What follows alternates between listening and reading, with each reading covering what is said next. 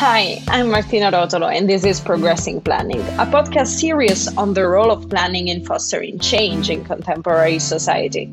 Today, I'll be talking to Dr. Emma Spruce, teaching fellow in gender, sexuality, and human rights at the Department of Gender Studies of the London School of Economics. We will discuss their research on queer spaces in London, and in particular, we'll be talking about the role of sexual progress narratives of LGBTQI+ sexuality in contemporary debates on urban change and urban activism in London.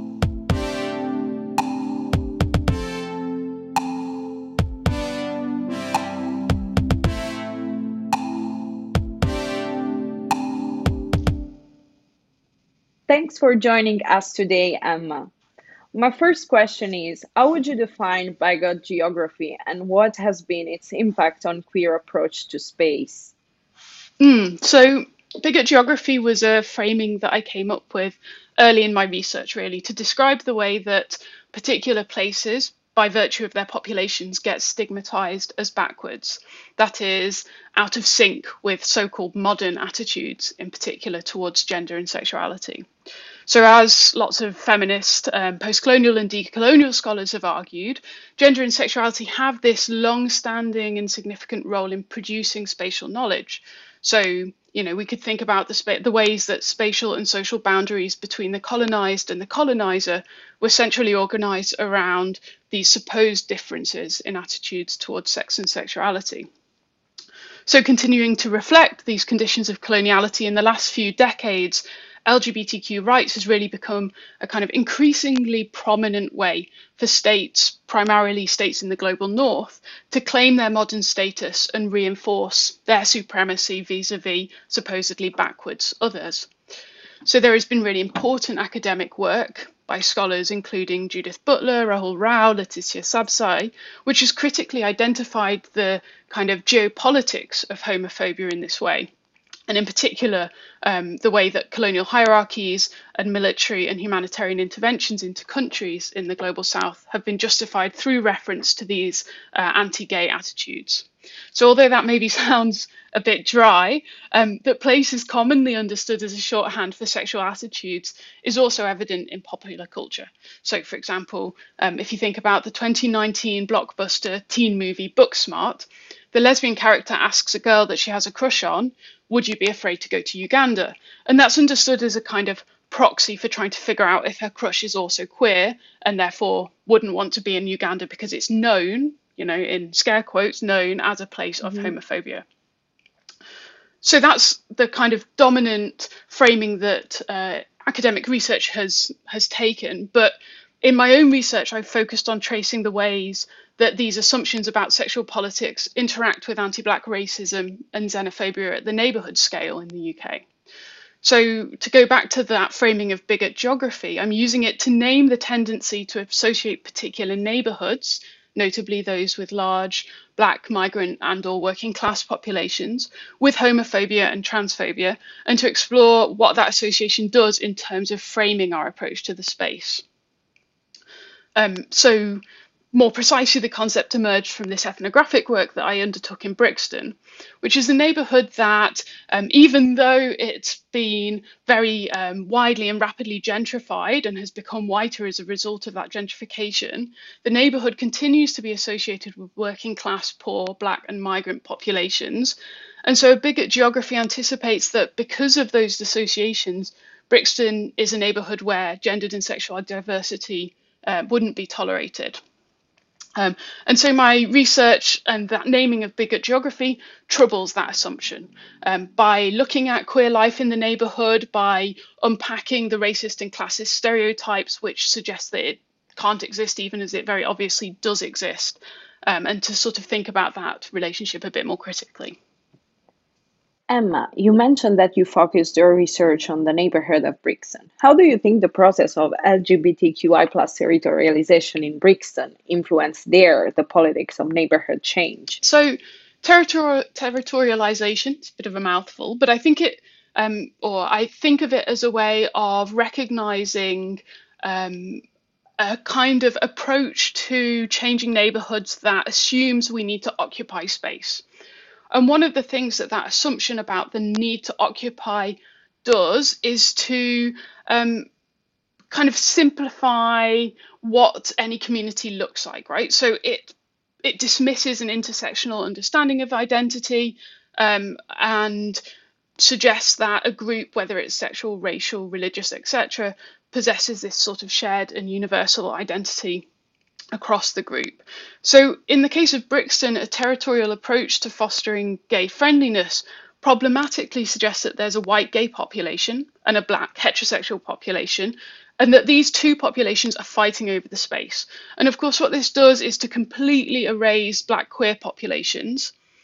And the account means that the neighbourhood of Brixton then isn't recognised as a vital site of progressive sexual politics, despite the ample evidence that it is indeed a site of progressive sexual politics, precisely because of its kind of reputation as a black and poor neighbourhood. And that popular attachment to bigot geographies means that that this territorial framing reinforces perceptions of black homophobia, even though the racism of white gay communities goes largely unremarked in it.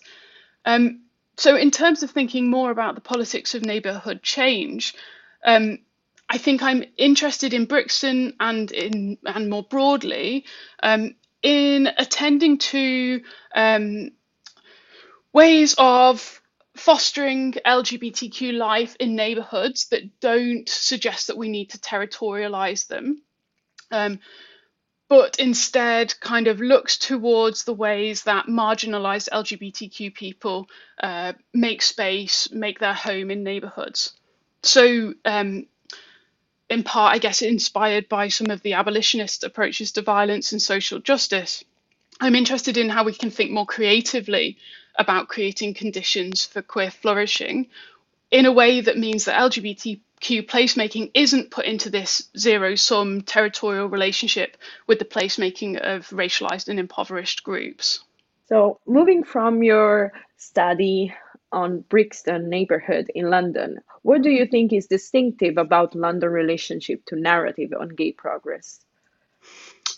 I guess that the answer to this is a little bit contradictory, because London is both, I would suggest, a unique place, but it is also part of this broader narrative that I would suggest is present across European metropoles.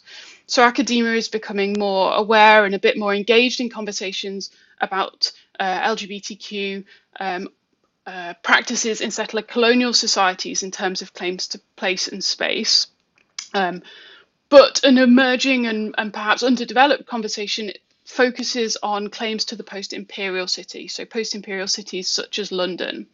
And post-imperial cities, I'd suggest, have a distinctive relationship to narratives of progress, precisely because of their colonial politics or their relationship to the colonial politics of sex and sexuality.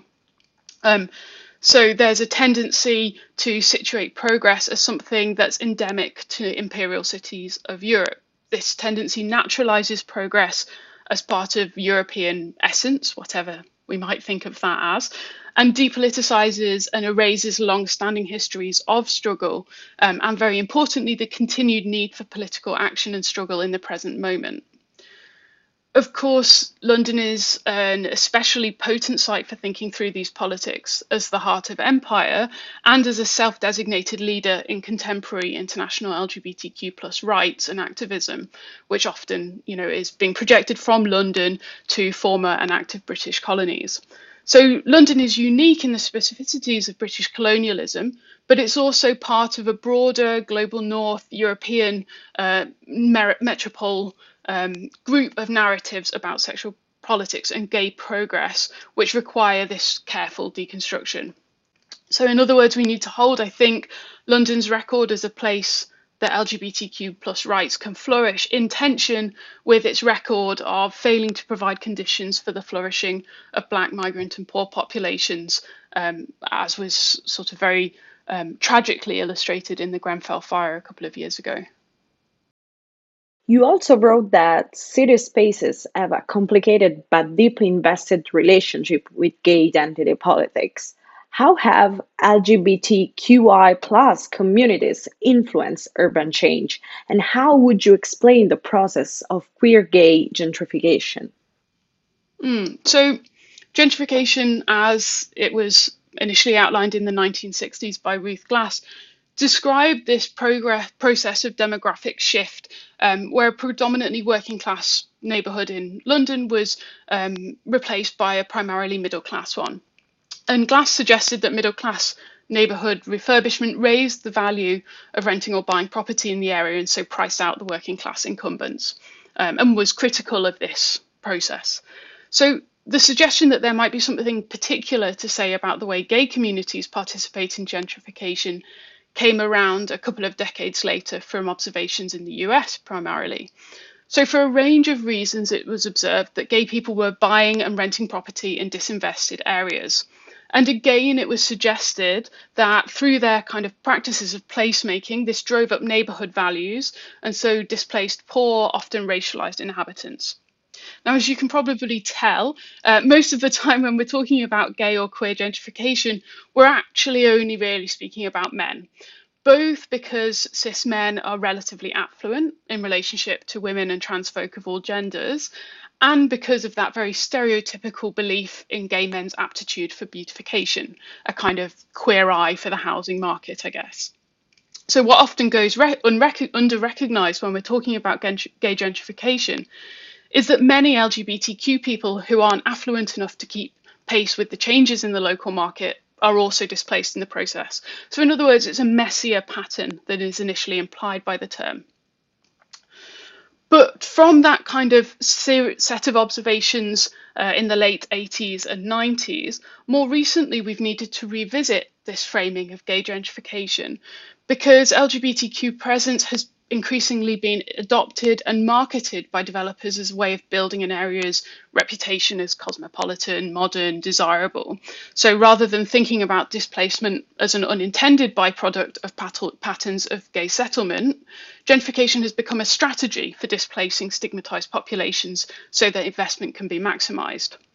So if we circle back to the argument I was outlining about bigot geographies, where positive descriptions of LGBTQ life are associated with white and middle class communities and spaces, while non-white and or working class communities and spaces are associated with homophobia and anti-LGBTQ violence, and then we combine this with the strength of LGBTQ presence as a symbol of market potential, the displacement and disciplining of people of colour and working class communities gets positioned as something that's a necessary condition for neighbourhood development.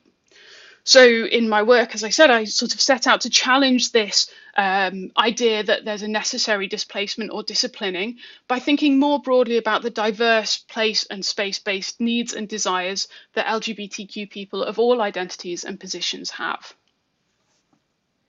Moving to our last question, you recently studied the dynamics of transversal politics in urban spaces. How do you think a transversal political perspective could help, and I quote, grasp, critically engage, and amplify LGBTQI plus activism, especially during the experience of the pandemic? So I guess maybe the first thing to clarify a little bit is how I'm thinking about transversal politics here.